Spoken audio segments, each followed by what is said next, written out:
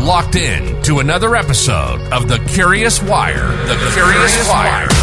With the most curious person in multifamily. We're not trying to sell you anything here. We just want you to learn real things that will help you elevate your career, challenge you to think and be curious. Join us on this journey to challenge the status quo.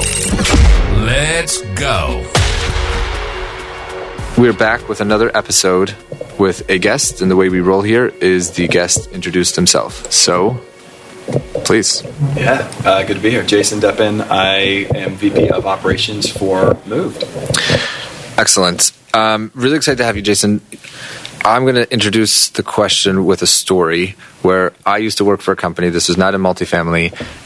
It was I guess, somewhat of a startup, but the vision was not built out. And I was very involved in laying out the groundwork of building out the company.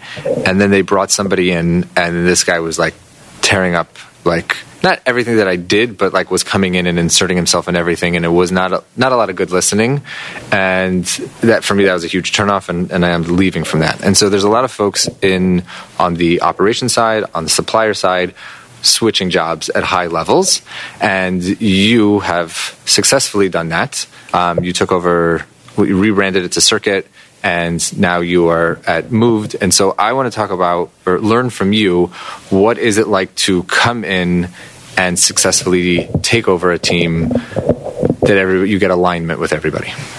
Yeah, it's a great question, and certainly one that I'm still perfecting myself, but I can give you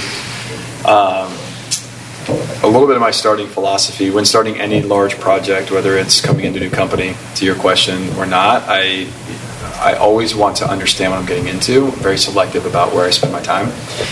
For me, at this stage in my career, having spent a bunch of time at StubHub, which was the majority of my early career before the foray into prop tech with TF Living, formerly known as, rebranded as Circuit, and now Moved, was, as I earned the right to take on more work and lead teams and kind of build from experience, learn, fail plenty. For me, it's always starting with a plan. So, 30, 60, 90-day plans tend to be a good way that people frame up how they're going to approach something. But I always start with a people approach. For me, culture, one, not just in selecting where I'm going to go, culture is the absolute most important thing for me. Certainly the reason I joined Move, having worked with a few of those folks in previous years, but also meeting the rest of them, seeing the product. So if the culture is there, then that's where I like to start. And so it's with the people, right? So I think you mentioned a bad experience of somebody coming in and you built all this work and you were the subject matter expert and someone came in and just kind of started ripping stuff out and changing things. I've never been that fan. So usually my first 30 days looks something like, one, I've probably already done plenty of research in terms of why I'm joining the company and who. And then it's just drinking from a fire hose. I want to learn everything I can. I want to meet with every person possible on the team. Luckily in startup land, when you're in that 20 to 50 employee range, that is possible. But I start with people. I want to learn. I want to understand. I want to be sensitive to where they're at in their journey.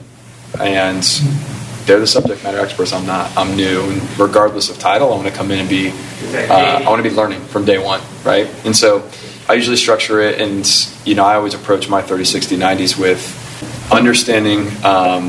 What I'm getting myself into, what are the roles and expectations, what does success look like for myself, and then being able to start those conversations with the team around what does success look like for them, and what's worked, what hasn't.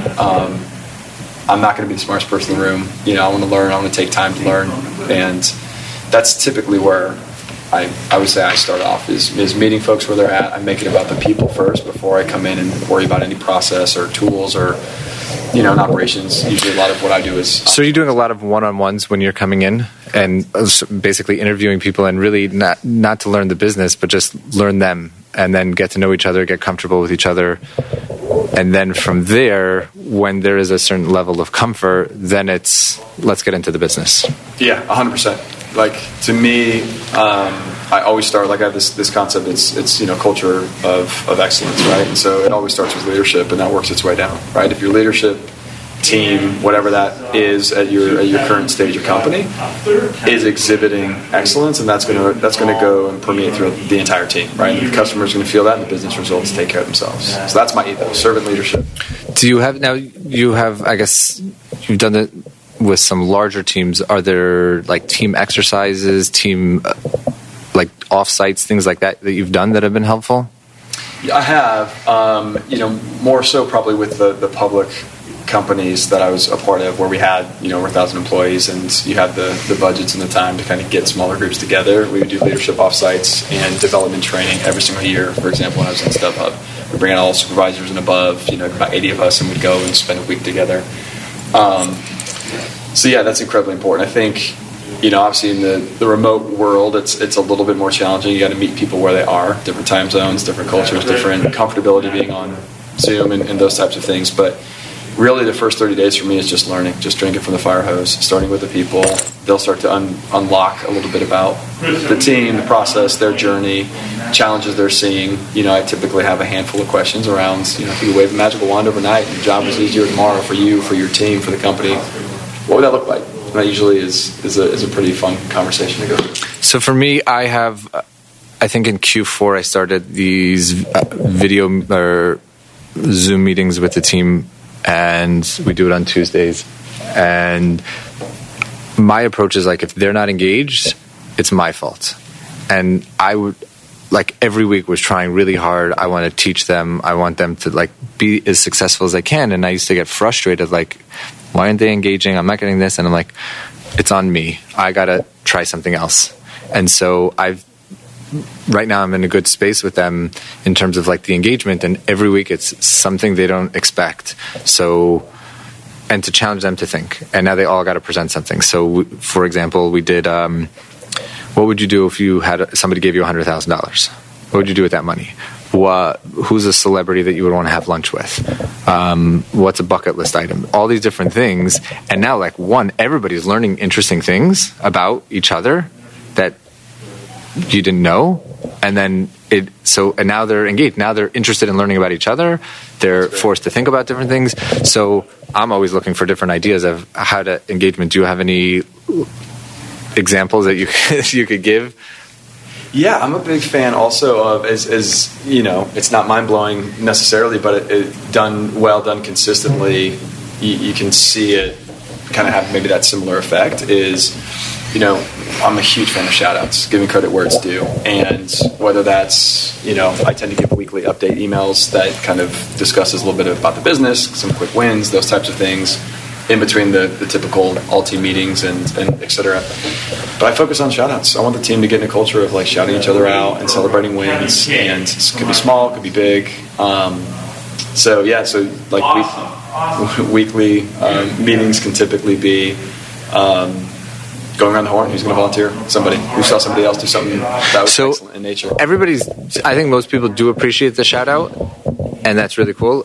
What I've seen that there are people who actually don't like the shout out. And so I just started this new thing. I do all the interviewing for leasing, and now I ask people when I'm interviewing them, what makes you feel appreciated? And then I could log that. And then later when they're there, I know, because I've had to, where there was a point where I was going to shout out somebody and then the person actually thanked me that I didn't, because they didn't want that. Right. And so it's great to give the recognition, and the intent there is that. So that for me has been like a new switch for me. Like, this is a new interview question that I ask is like, what makes you feel appreciated? Yeah, and I think it goes back to what we were talking about just a few minutes ago, which is like, when I enter into any situation, I want to understand the people through and through, because the worst thing you can do is think that you're going to give somebody some shine and they're going to be excited about it, and it actually like wrecks their day, right? Because they're an introvert maybe or something. We've also done a couple of things with a huge emphasis on culture, which is just that. So whether it's lunch and learns, whether it's people have a chance to present things about themselves, about others, about their department.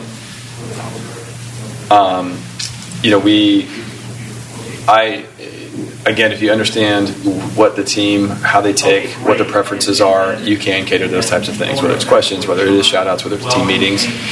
I also like to challenge people, and so that's part of it as well. It's like meeting people where they're at. So what kind of challenges do you give them?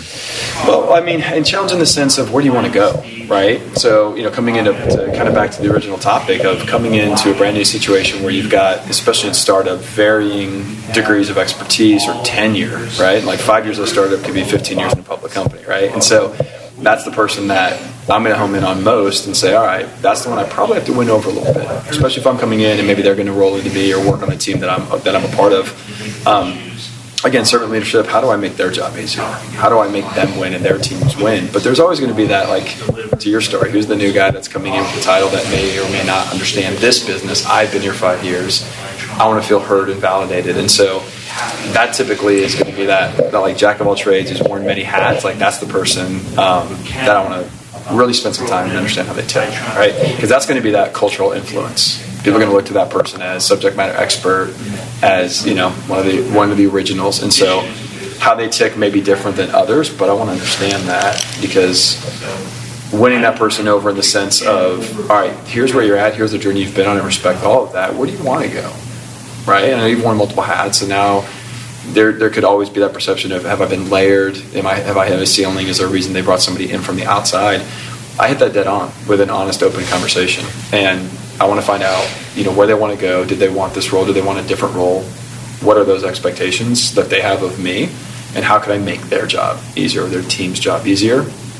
It's just kind of laying the groundwork for that. And it takes time. It takes a lot of time to win.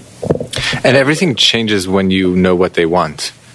I do this and I have these conversations, and I have leasing on our team where they want to become realtors. Great. I want you to learn everything that you can. I had someone they told me this, and I was like, okay, do you know what it's like to be a realtor? Do you have people that you speak to? And they said, no. I was like, well, my advice to you is like, go talk to them. And then I was like, actually, you know what? Let's do this right now. Pick a neighborhood. We searched realtors in this neighborhood. We had a list of 10. I was like, pick one to call. And then she picked one. I was like, okay, call. She was like, I didn't want to call. I was like, okay, I'll do it. I called the person. The person answered. I said exactly who I am, director of leasing and marketing at this management company. Someone on the team here wants to become a realtor. Would you have lunch with them? Yeah, sure. It blew the person's mind. Like, I'm sure. What just happened? but now, like, you're going to get really good at this, and I'm going to help you go do somewhere. Like, everybody's not going to stay forever. But when you, to your point, when you focus on the people, then you're going to win. Yeah, and there's always the conception or perception, I should say, that somebody to move up needs to become a manager and manage people and all of those. And I've had plenty of folks in my career that were brilliant at executing. And when we had those development talks and how can I help you grow, and there's a lot of different approaches you can have there. Flat out told me I don't want to manage people. I just want to. I'm happy where I'm at. I want to do really, really good work. You can throw me extra projects and autonomous things that give me more autonomy, so I can feel that in terms of leadership. But I do not want to people manage. So if that's the only quote unquote move up the ladder, I don't want that. And those are the folks that typically great. Let's have that conversation so we don't just give you folks thinking that's the next step. You're now people manager. Congratulations, and then they fail, and then there's nowhere else to go. But that, again, is part of that discovery that I spend. I will spend more time with people than on the business in that first 30, 60, 90. Because the processes are already there. They're not broken. And if they are broken, we're going to discover it pretty quickly. And that's all that discovery around what's working for you, what's working today, what have you seen in the past, where do you want this to go, how can I... Are you doing this in person, virtually? Are you going to lunch, off-site? It depends. I mean, right now, your conditions. Like for the moved example, this has been the first wild experiment of all virtual until this conference. Actually, having a chance to get around folks and see people. This is a little bit more challenging. Some in different countries, different time zones, and different comfort levels with Zoom and being on camera. And so, again, meeting people where they're at, understanding that I'm here to help. I don't have all the answers, right? But collectively, we're incredibly intelligent, and I get energized out of leading people, developing people, and getting people around the round table, all different expertise, levels of perspective, personality traits, like the great negotiator in the middle that can just get people to leverage all of their points of view, their expertise, drop egos. I'm not an ego guy at all. I'll check those at the door for people if they have a hard time doing it themselves, so that we can actually come out with what's right, not who's right. So we finish off with some random questions. What is a purchase in the last 6 months, 12 months, best purchase you've made? Best purchase. Like I said, the one that's most top of mind in the summer months right now, I live in North Myrtle Beach, South Carolina, which is and I live in a golf resort area, so golf carts are a really big thing for neighborhoods to have. You can get to the beach, to the restaurants. I have a 7-year-old son. We get to all of his fun things. So we recently upgraded and got a brand new golf cart about 60 days ago. You upgrade? This is your second golf cart? Yeah, we had a traded it in. We had a hand-me-down. Okay. Traded in the old hand-me-down that couldn't make it another mile, and finally splurged. And it's electric. Yeah. And you take it to the grocery store, everywhere? Is that people just drive around in golf carts? Pretty much, yeah. That is so cool. Yeah. Is there an age limit? Does your son drive it, or are you allowed to do that?